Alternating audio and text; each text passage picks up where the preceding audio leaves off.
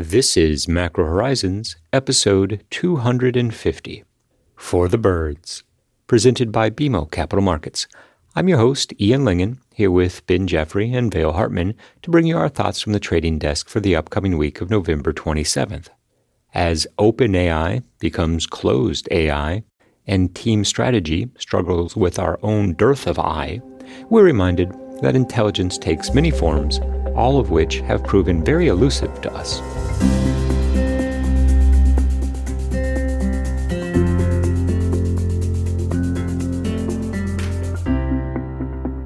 Each week, we offer an updated view on the U.S. rates market and a bad joke or two. But more importantly, the show is centered on responding directly to questions submitted by listeners and clients. We also end each show with our musings on the week ahead. Please feel free to reach out on Bloomberg or email me at ian.lyngen@bmo.com with questions for future episodes. We value your input and hope to keep the show as interactive as possible. So that being said, let's get started. In the week just past, the Treasury market had another data point on the supply front worth contemplating, specifically a strong reception to the 20-year auction. Now, recall that the struggles seen at the 30-year refunding reiterated concerns that the amount of supply that's hitting the market will become increasingly difficult for the market to digest. One of the concerns that we've had over the last two refunding cycles has been the search for the incremental bond buyer and how that plays out in the primary market, i.e. at the auctions themselves. What we have seen thus far, with a few exceptions, is that the supply and demand dynamics remain relevant, particularly in terms of the shape of the curve, but ultimately the outright level of yields are a function of growth and inflation expectations, while the front end of the curve remains closely linked to the monetary policy outlook. As the Fed's first rate cuts approach on the horizon, we anticipate that the two-year sector will eventually become unmoored from the 5% level and drift lower over the course of 2024. The key aspect of this outlook, however, comes in the form of when that shift begins. And given how committed Powell remains to reestablishing price stability in the U.S. economy, we anticipate that the chair will err on the side of being restrictive for longer than the market currently expects. Now, the signaling around that could come in one of a variety of different ways, not least of which on our radar is the SEP and the dot plot for 2024. It goes without saying that the 2023 dot will be lowered to match the current effective Fed funds at 5.33. The operative question quickly becomes, what do they do with the 50 basis points of cuts signaled for next year? We can see a reasonable path that is reduced to 25 basis points. It's also conceivable that it remains a 50 basis point rate cut message. All else being equal, we do think that between now and the end of the year, the most tradable policy event does come in the form of the Fed's updated forecast. So this is an area to watch closely, if nothing else. All else being equal, we expect to go into that event biased for a hawkish pause, and one that translates into weakness in the front end and either extends or rekindles any inversion trend depending on the departure point.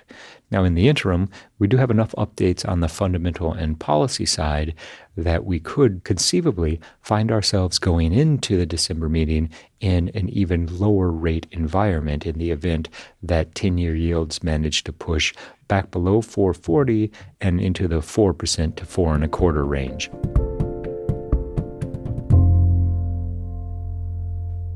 It was never a week that was going to contain any paradigm-shifting new fundamental information, and with rate cuts still priced into early 2024, the trajectory of the economic data and the consistency of the Fed messaging informs our skepticism that no rate cuts will be delivered in the near term.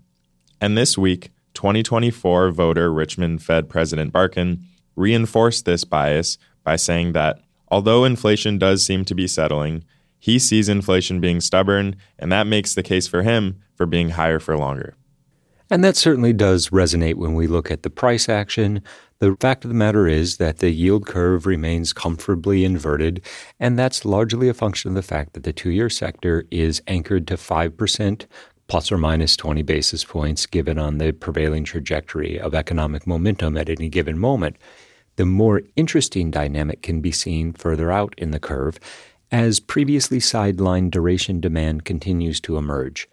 The 20-year auction was especially telling this week insofar as it offered a modest stop-through, but perhaps more importantly, it didn't tail the way that the new 30-year bond tailed.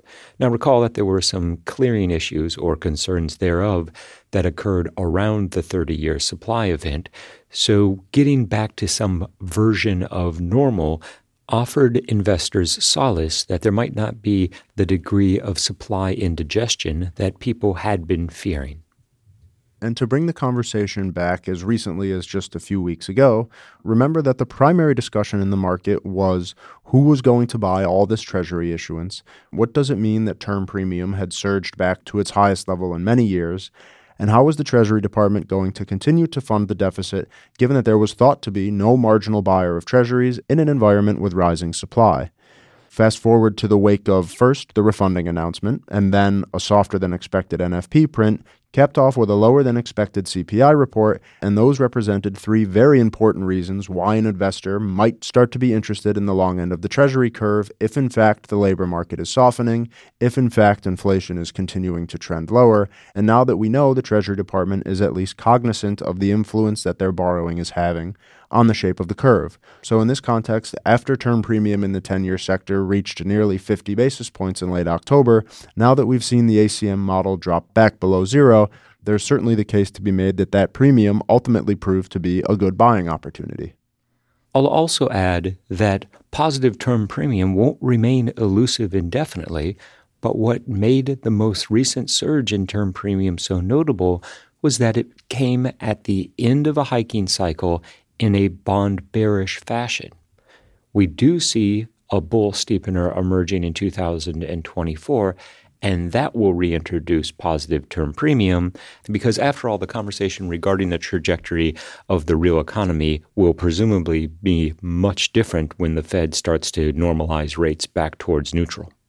And this dynamic was also evident in the way the curve moved this week. And what I'm talking about here is the fact that unlike what had been bull steepening and bear flattening, what we saw to start this shortened week was actually a bull flattening that accelerated in the wake of that stronger 20-year auction and demonstrates the fact that even though, Vail, as you touched on earlier, we still have cuts priced into the early part of next year, investors are not yet willing to drive the cyclical bull steepening of the curve, simply given the fact that while, yes, inflation is cooling and the jobs market is softening, in outright level terms, neither of those variables are to a point that would justify a more significant dovish pivot, and that means the front end of the curve, and the 2-year sector in particular, isn't especially attractive if, in fact, Powell's going to be able to keep rates on hold through the entirety of the first half of next year, if not necessarily beyond.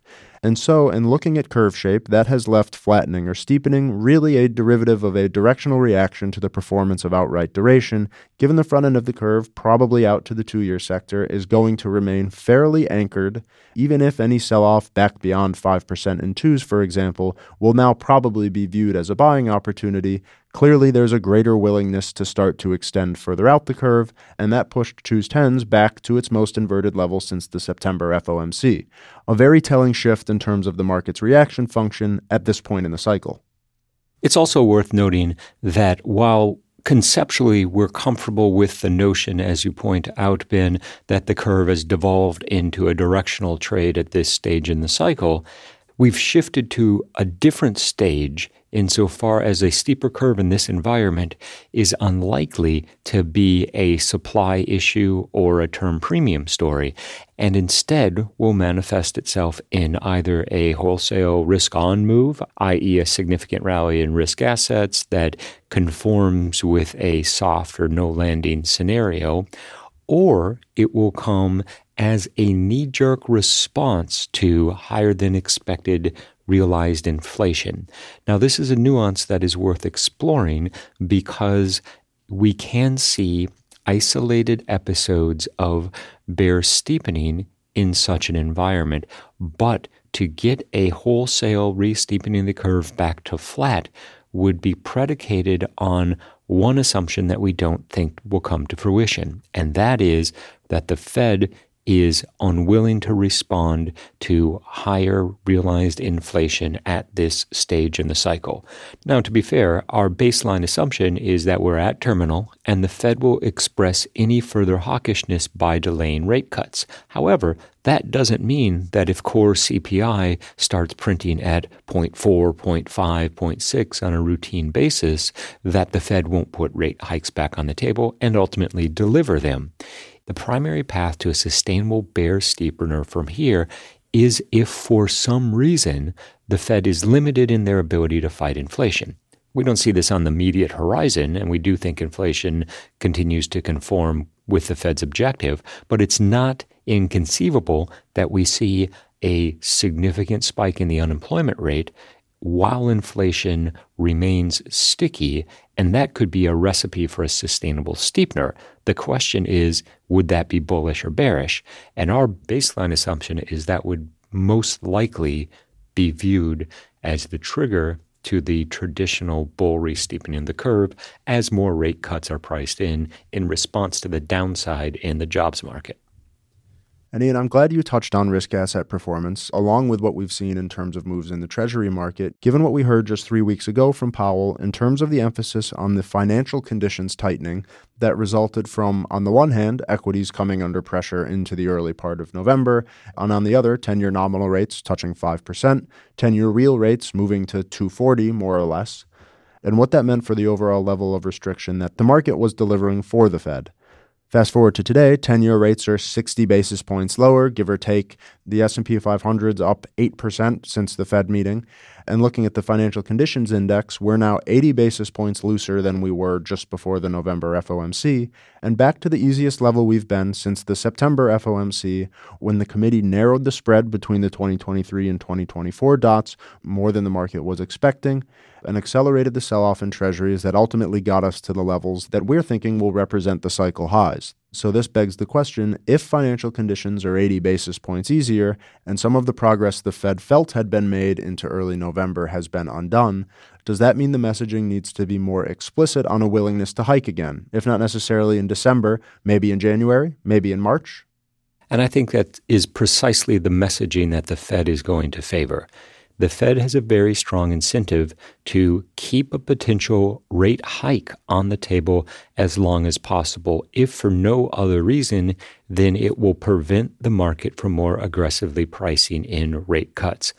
And we're reminded that as we reach this point in the cycle, we do see a tendency of the futures market to price in the prevailing monetary policy stance, which at the moment is being on hold for the foreseeable future, which tends to be 5 or 6 months, and then start pricing in the next logical shift, which will be towards rate cuts. And we anticipate that with the passage of time, the window of stable policy rates will be extended further and further into 2024. And that's one of the reasons that we anticipate that the cyclical re-steepening of the curve will be delayed during this cycle, because while the market would like to see that price action occur sooner, the reality remains that Powell is fighting to reestablish price stability after a period that saw decades-high realized inflation. So why wouldn't the market anticipate a decade's extreme hawkish response on the part of monetary policymakers? And while we have a market holiday, another week's worth of data, and then ultimately an NFP and CPI report before the December FOMC, Ian, what do you make of the argument that there's the risk the Fed goes back to the September playbook in terms of the dot plot, and even while leaving rates unchanged, opts to shift the official forecasts more hawkishly and take yet another rate cut out of the forecast for 2024? Now, obviously, in terms of actual predicting power, the dot plot is dubious at best, to put it politely, but nonetheless, as we've seen this year, the market is certainly willing to trade off the new information, and especially from the relatively bullish departure point that we'll presumably be going into early December from. Does this introduce some asymmetry in terms of a potential reaction function, either in outright terms or the shape of the curve?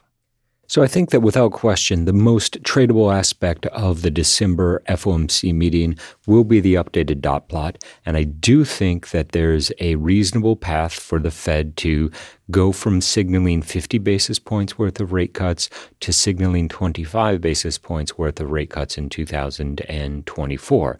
And as you point out, Ben, whether that actually comes to fruition or not is a moot point because it's a tool that the Fed can use to signal their intention to avoid rate cuts as long as possible. And from a messaging perspective, that would be very consistent with everything that we've been hearing from the Fed thus far.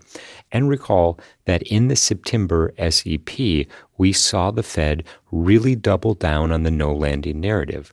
The unemployment rate is seen peaking at 4.1%, which, given the fact that it's at 3.9 at the moment, seems highly unlikely, to put it mildly.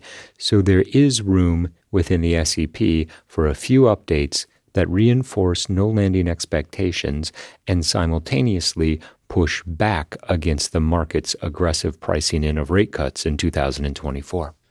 And on the topic of aggressive, really am looking forward to those political conversations around the Thanksgiving dinner table. I, for one, will never agree that our star is higher on the other side of the pandemic. Well, actually, there's a very compelling argument to be made that because of the structural changes that occurred as a result of the pandemic, that our star is actually lower. Who's our star? You're our star, Vail. Thankful for you. In the week ahead, the most notable change will be that it is a full 5-day work week, a transition that's always difficult in the wake of Thanksgiving. In addition, given the timing of month end, the auction schedule will be front-loaded. We have 54 billion 2 years on Monday morning, followed by 55 billion 5 years on Monday afternoon. Nominal coupon supply is then capped with 39 billion 7 years on Tuesday. It's a week of second-tier economic data at best, although we do see the ISM manufacturing print as well as revisions to the third quarter GDP numbers. What will be more interesting and potentially influential for the overall direction of rates and risk assets will be the headlines associated with spending during the beginning of the holiday shopping season. Given the relevance of the state of the consumer and spending's contribution to the overall growth profile, a strong start to the holiday shopping season will be essential to preserving the perception that the real economy is on solid footing as the fourth quarter unfolds. Shifting our focus a little further into December, we'll be tracking the employment anecdotes to see if there is any obvious skew as to how the November non-farm payrolls numbers play out. Recall the unexpected increase in the unemployment rate to 3.9% was also accompanied by a decline in the household survey of 348,000 jobs. This divergence between the establishment survey and the household survey tends to occur as the labor market reaches an inflection point. The inflection point in this scenario is toward the downside. We do think that the jobs market is somewhat overdue for a correction toward the weak side. So as employment proxies continue to come in, we anticipate that we will see somewhat choppy price action as we approach the December FOMC meeting.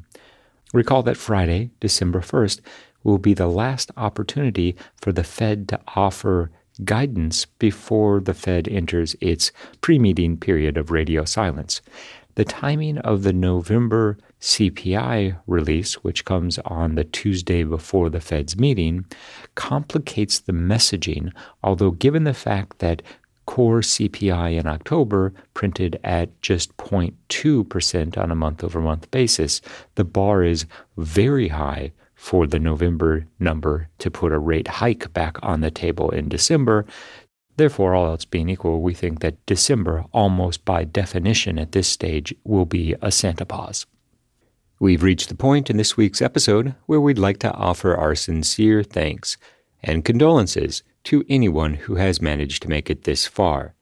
And with Thanksgiving dinner preparations underway, we're reminded to glutton early, glutton often, and of course, glutton with gusto.